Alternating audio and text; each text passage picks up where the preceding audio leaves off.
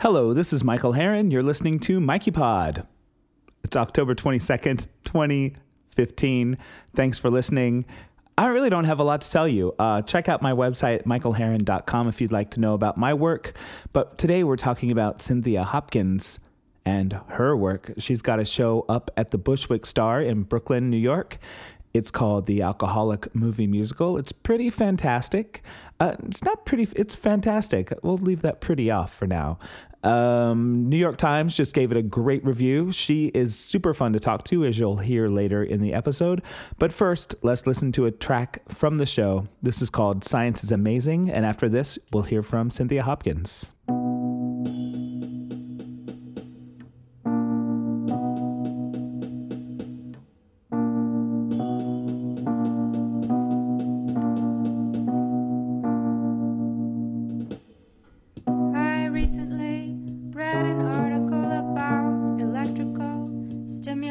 Of the brain and how it can miraculously cure chronic depression and also prevent relapses of drug addicts.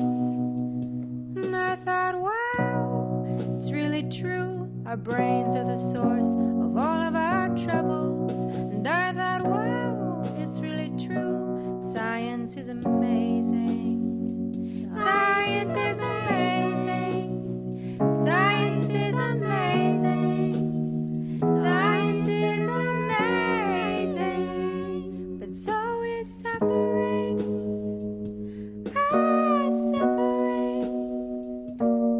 It renders happiness such a nice surprise.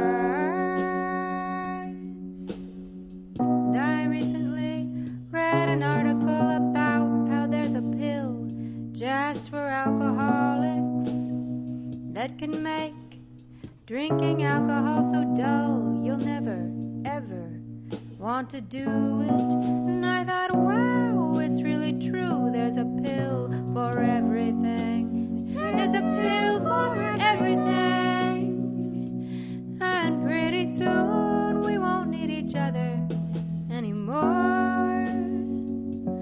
But on the other hand, if there were a pill that could truly cure what ails me, I'd go to an empty room with my bottle of pills. And I'd stay there forever, all by myself. So suffering, suffering. Thank God for suffering. It renders life such an endless mystery. And so, although it's absolutely true, science is amazing. Science is amazing. Science is amazing. Science is amazing. I'm grateful for the limits. Thank God for the limits to what the human mind can ever know.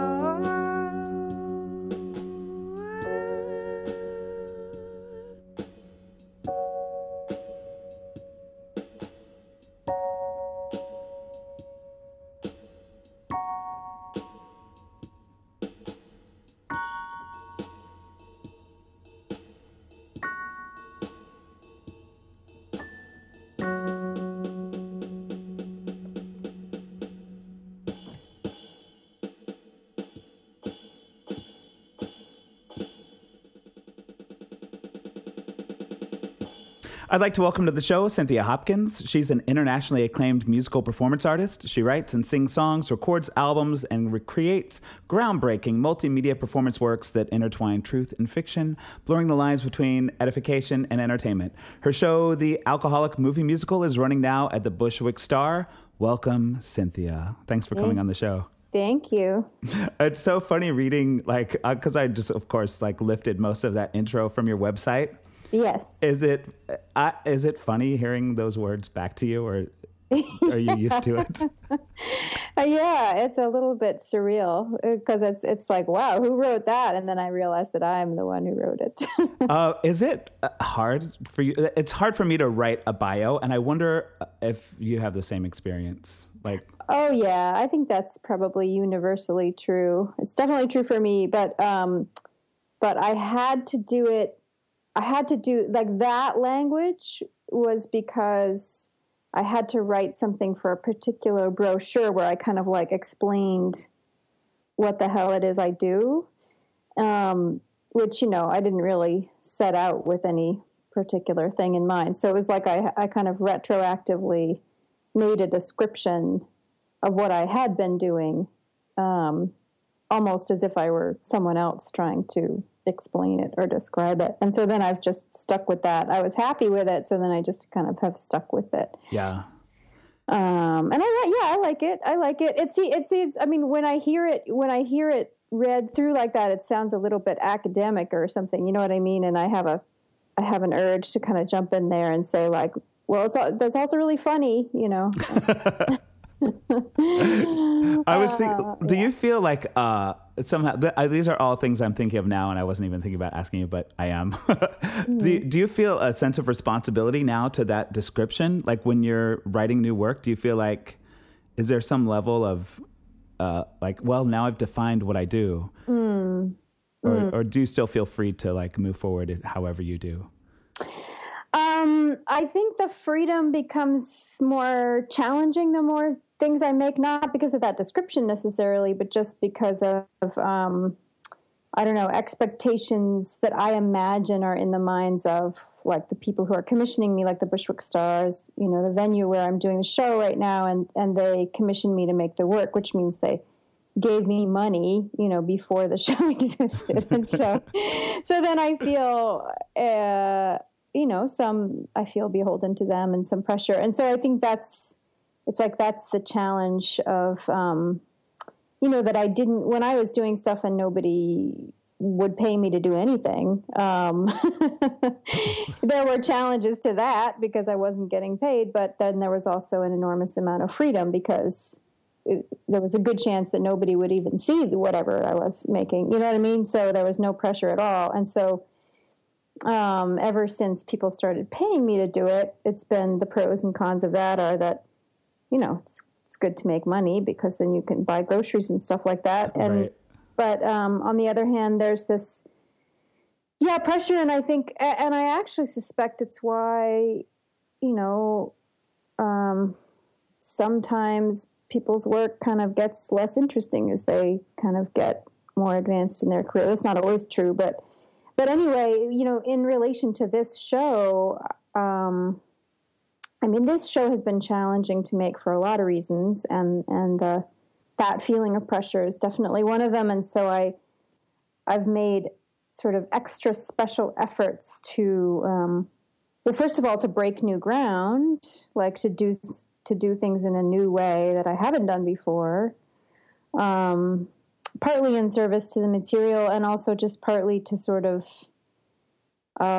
shake things up for myself, I guess, and to try to overcome that sense of pressure. And so, I don't know if you noticed it, but there's a huge word written on the back wall, like the wall behind the audience in this show, which is the word irreverence. And so that is one of the three sort of guiding principles that my collaborator Jeff Sugg and myself have given ourselves in the making and also the performing of this show in an effort to like overcome that sense of, I don't know, obligation to anybody's expectations, including our own. Yeah. It seemed like, I feel like maybe I should back up a little bit. We can, for those people who don't, because I keep forgetting like, I've seen the show. People who are listening may not have seen it yet. Yes, yes. So the show, it's called The Alcoholic Movie Musical. Mm-hmm. And maybe you can describe it better than me. It's a live semi-autobiographical storytelling and sort of the primary story being told is my effort to write a screenplay for a movie which is the Alcoholic Movie Musical, that itself would be a semi-autobiographical work, a musical film, telling the story of my own alcoholic sort of downfall and then recovery or getting sober. And within that movie, the sort of, it would be the protagonist would be a version of me, so it would be a musical performance artist, because that's what I do, is make live musical performance work. So in the movie, the idea is that I would be working on making a live performance piece about the climate crisis, which is something I actually did about 5 years ago. Yeah, and that was This Clement World. That was called This Clement World, yeah. And so as you can tell, if you're listening and you haven't seen the show, there's like multiple narratives. There's like narratives within narratives going on. But sort of in the live show at the Bushwick Star, so what you're getting as an audience member is you're getting my story of, well, really a struggle of coming up against a lot of writer's block and difficulty translating my autobiography into a screenplay form. And then meanwhile, you're also seeing little snippets of sort of different versions of what the movie might look like. Like we perform some scenes. I mean, there are little bits and pieces of this screenplay that I've written, and so some of them we do live, and then like one scene is done as a like an homage to Trapped in the Closet kind of thing, where there's a video of us acting out the parts being played, but then I'm singing the storytelling. It's like an operatic thing where I'm singing everybody's lines that you're seeing on the video. And then there's like another bit that's like a montage of images with a narrator that's like Jeff narrating what's happening in the movie. So hopefully, what you end up experiencing is these kind of multiple layers of, and I actually say pretty close to the beginning of the show, I say there's 3 narratives, and the 3 narratives that I say there are like my life story of alcoholic troubles. And then there's the story of me trying to make a screenplay out of that autobiography. And then there's the screenplay, which is another narrative, which is the fictional version, which you see bits of.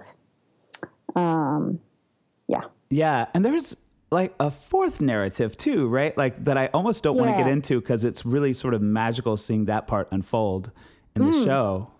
But it's the narrative of the night, right? Yeah. Like yeah.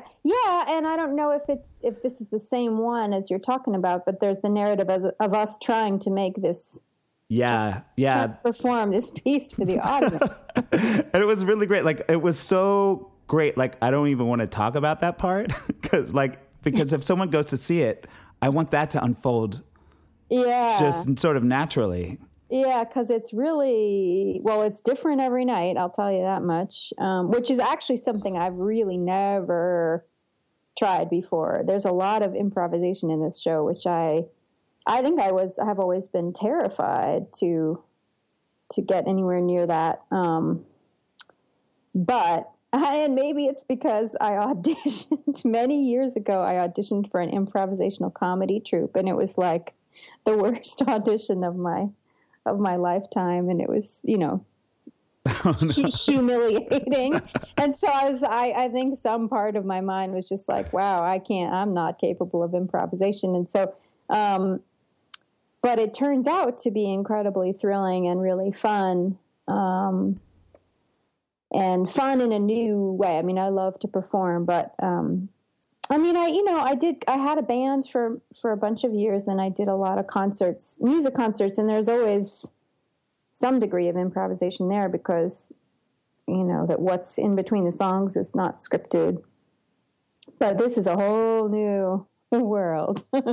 Yeah, like it's so great. Like there were many moments that during the show and even after, my friend and I, who I saw the show with, we were like, well, what about that part? Like, we were trying to figure out which parts were real interactions between the two of you, which were scripted, and which were really, this is a preview performance. Oh, and right. yeah, so it was, I mean, it's so cool. And there's so many levels, you know, all the different narratives happening.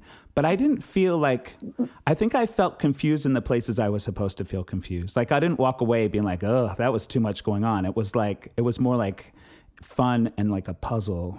Oh, good. Oh, Yeah.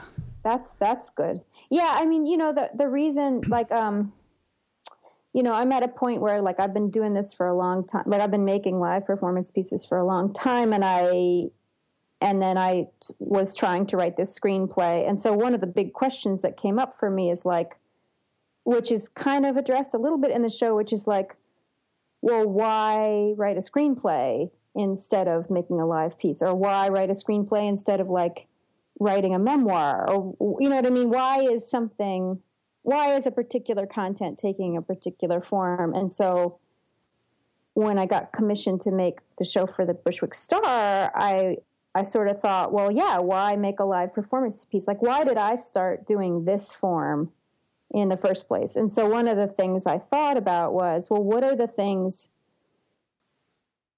live performance pieces I've seen as an audience member, you know, that made me want to do this? And so I ended up making a list of 5 pieces that are like my top most inspiring things I've ever seen.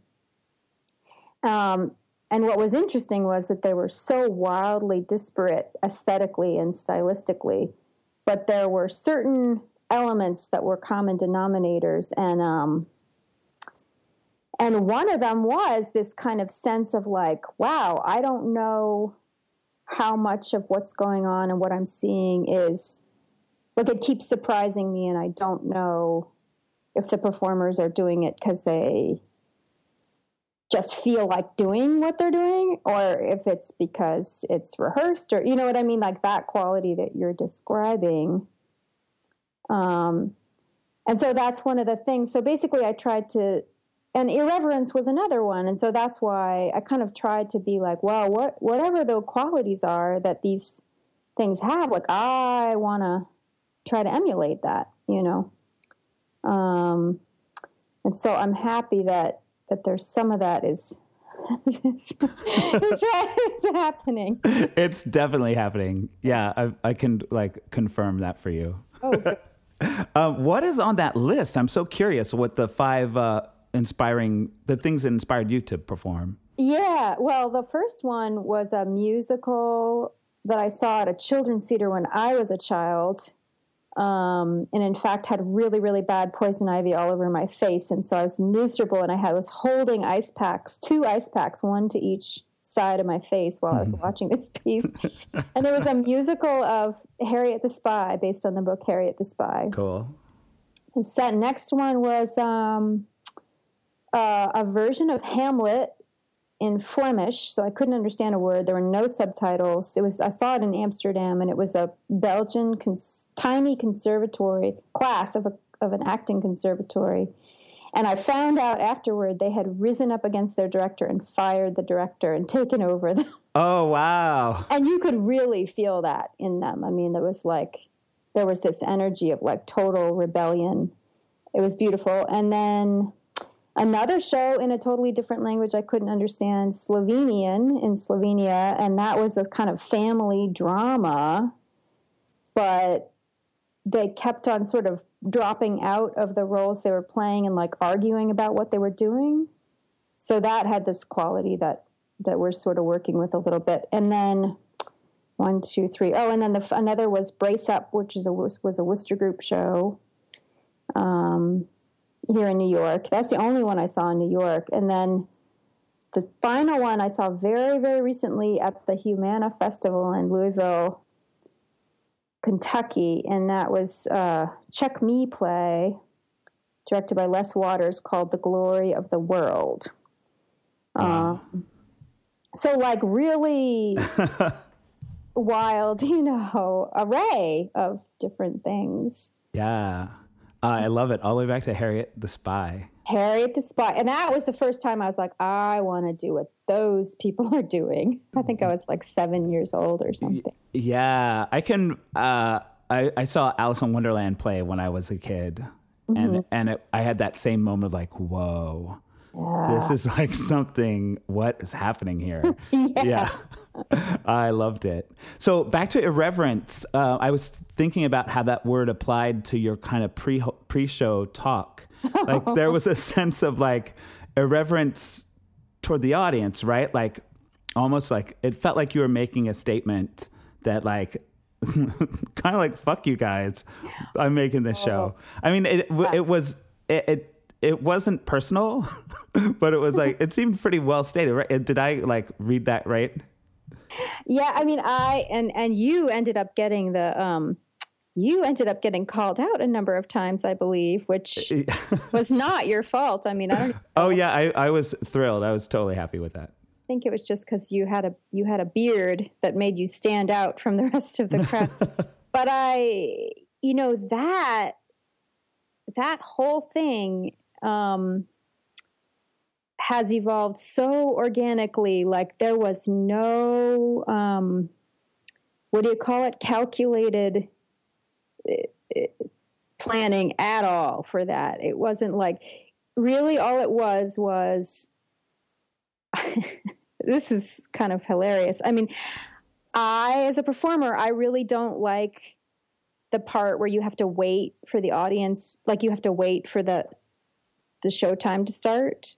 Right. Like I hate waiting because I get really excited and I just want to start. And so when it's my own show, I can sort of find ways around that. And so for this show, I was like, well, what if I'm just playing songs? Like I'll do a set of songs at the beginning as the audience is coming in.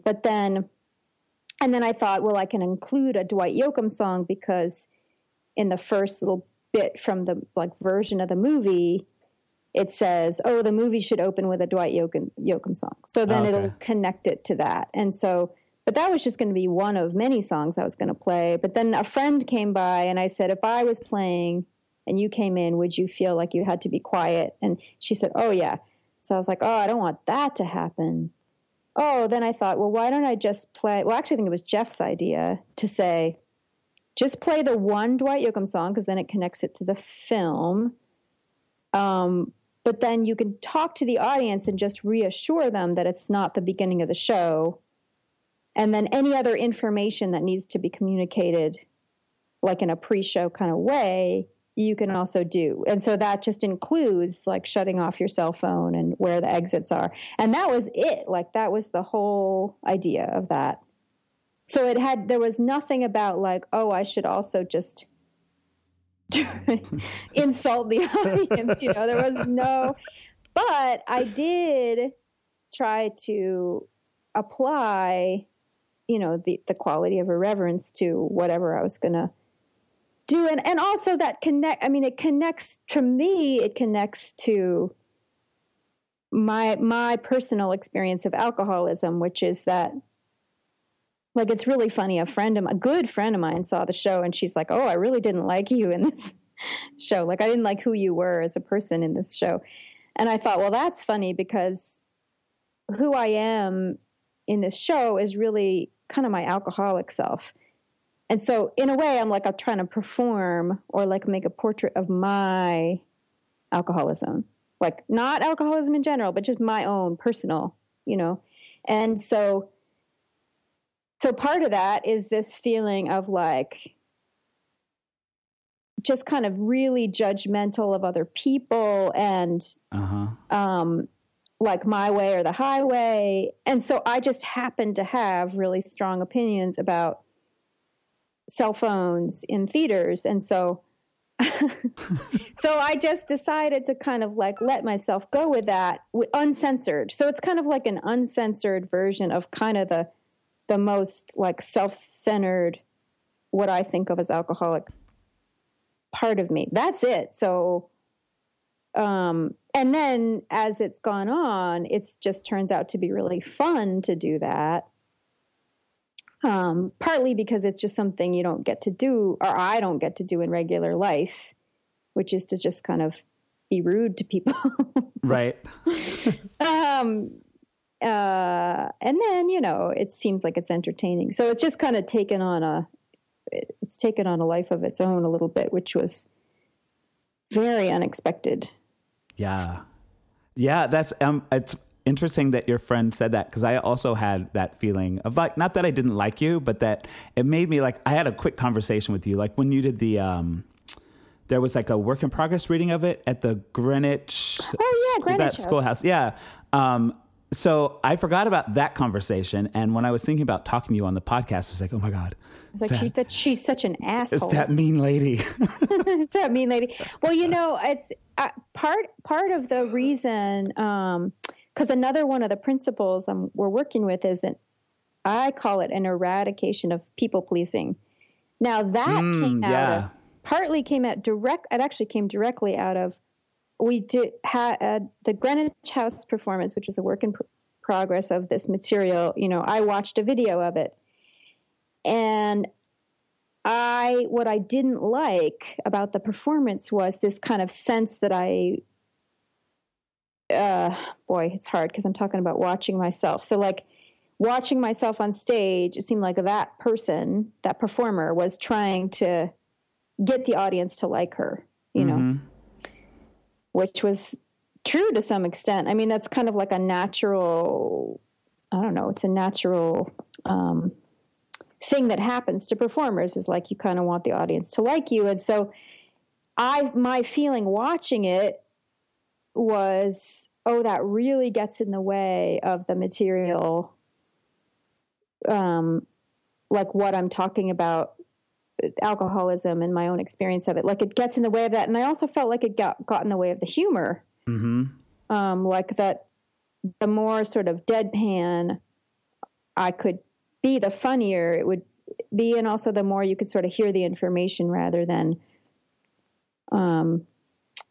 I felt like I was getting in my own way basically. And so I decided, well, okay, so in service of this material, I need to try to really get rid of what I kind of have a natural inclination to do in life and on stage, which is to try to be likable and try to, you know what I mean? Yeah, yeah. So it's actually a good, like when my friend said, oh, I really didn't like you, that's actually a good sign for this, I think, for this piece. And it's not like I'm trying to be unlikable. It's just that I'm trying to get my own tendency to want people to like me out of the way. You know what I mean? Yeah, which kind of paves the way for a more authentic performance. Yeah, like. Yeah, or authentic, or I guess so.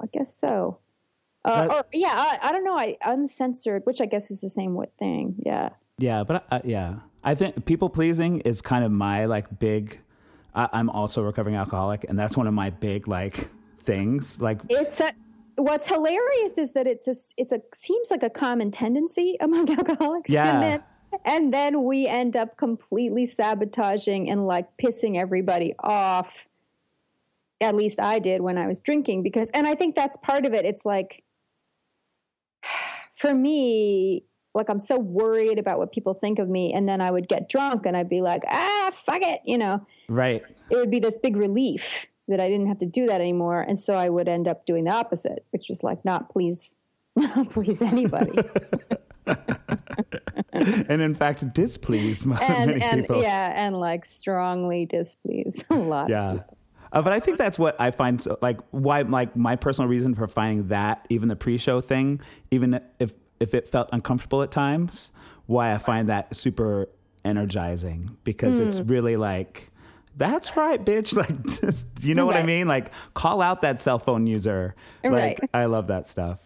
Yeah, and I mean, you see it like it's something I enjoy when I see comedians perform who are, and that's like an aspect of comedy a lot of times, is people speaking uncomfortable, not necessarily but truths, but maybe their own truths, or opinions, strong opinions, that like, or that those are the comedians that I like, that if you were to say, well, I'm going to really consider what other people it might make people feel, it's like you wouldn't even have comedy, if that were Oh, yeah. If you were going to consider everybody's feelings, like, forget it. Comedy's out the window, Right. I'm going to end this part of the show with listening to a track from the show. So this is both goodbye. And also, do you have anything to say about this song we're going to listen to, The Long View, and how it fits into the show? Yeah. I'm just wondering. I don't want to say too much, but, I wrote this song actually during a residency where I was trying to write the screenplay of the Alcoholic Movie Musical, and I was really struggling. And so the song sort of comes out of almost like me talking to myself and reassuring myself that the screenplay, even though it's not happening the way I want it to happen or like as fast as I want it to happen, it's still happening. It just might be like the creative process is still happening. It just might be a longer process, than I'd like it to be. That's actually such a great thing that seems to be like a creative message from the universe or whatever that I keep getting, that I'm happy to hear it again. Do you know Eve Beglarian by any chance? She's a composer. Oh, yeah. Mm-hmm. She was talking to me one time about how sometimes the creative process really is tuning out and like looking at Facebook. Yeah. You like in some levels, like that might be what you need to be doing. Sure. Yeah. Well, it's like there's a John Cage quote that, if you're doing your laundry, you're still working on your opera when you're doing your laundry, or something to that effect. Yeah. I love it. Yeah. Cool. And part of it also came out of that I was in an incredibly beautiful landscape of Marin County in California. And I was looking at these mountains and I was like, these mountains took a lot longer than my lifetime, to come into being. So that's where it started from. Whoa, deepness. Yeah, I know, right? Well, thanks so much for joining me on the podcast. The show is the Alcoholic Movie Musical. It's at the Bushwick Star until October 31st. It's Wednesday through Saturday nights at 8 p.m. I interrupted the part where I was saying thank you for being on the show. Oh, yeah. Thank you so much for having me.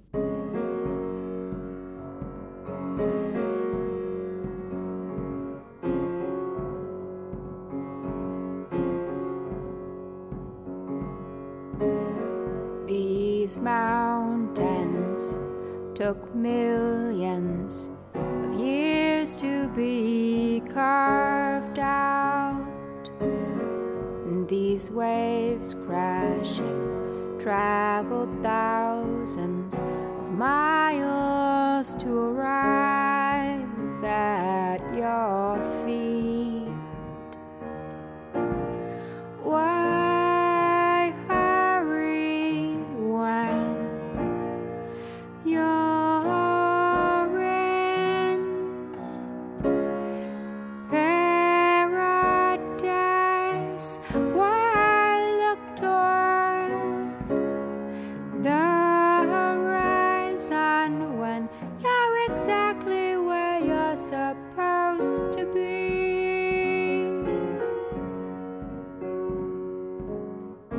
You can't give away what you never have received. So let go of everything you thought you should achieve. This journey may take longer than you want, but that may mean you may go further than you ever thought could be possible. So don't worry, calm down, feel the breeze.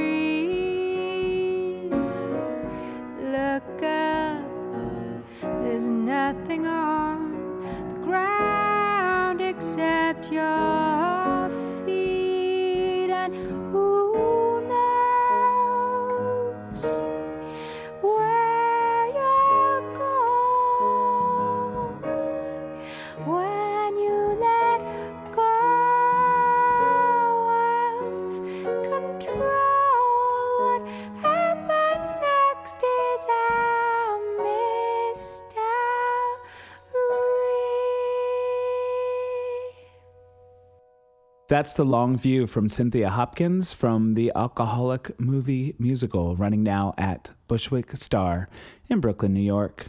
My hometown, I guess, now. Odd. You know, it just hit me recently. The Color Purple is being revived on Broadway. And what's the other one? Spring Awakening is being revived on Broadway. And both of those shows were on Broadway when I moved to New York City. So that means I've been here a pretty long time. It's weird how time is, right? If you've enjoyed this podcast or any of the others, feel free to subscribe at YouTube. No, YouTube is not involved here. iTunes, Stitcher, and Google Play. Google Play doesn't have man, I'm getting it all wrong. Stitcher covers things, and then just go to my website, mikeypod.com. You can subscribe there. If you would like to leave a review somewhere or tell a friend that you enjoy this podcast and you think they would too, I would really appreciate it. Sign up for my newsletter at michaelherron.com. And that's pretty much everything. Just support my work and everyone else's work too. Go see this show, Cynthia Hopkins. Oh, I'm getting abusive. It's late. Talk to you guys next week.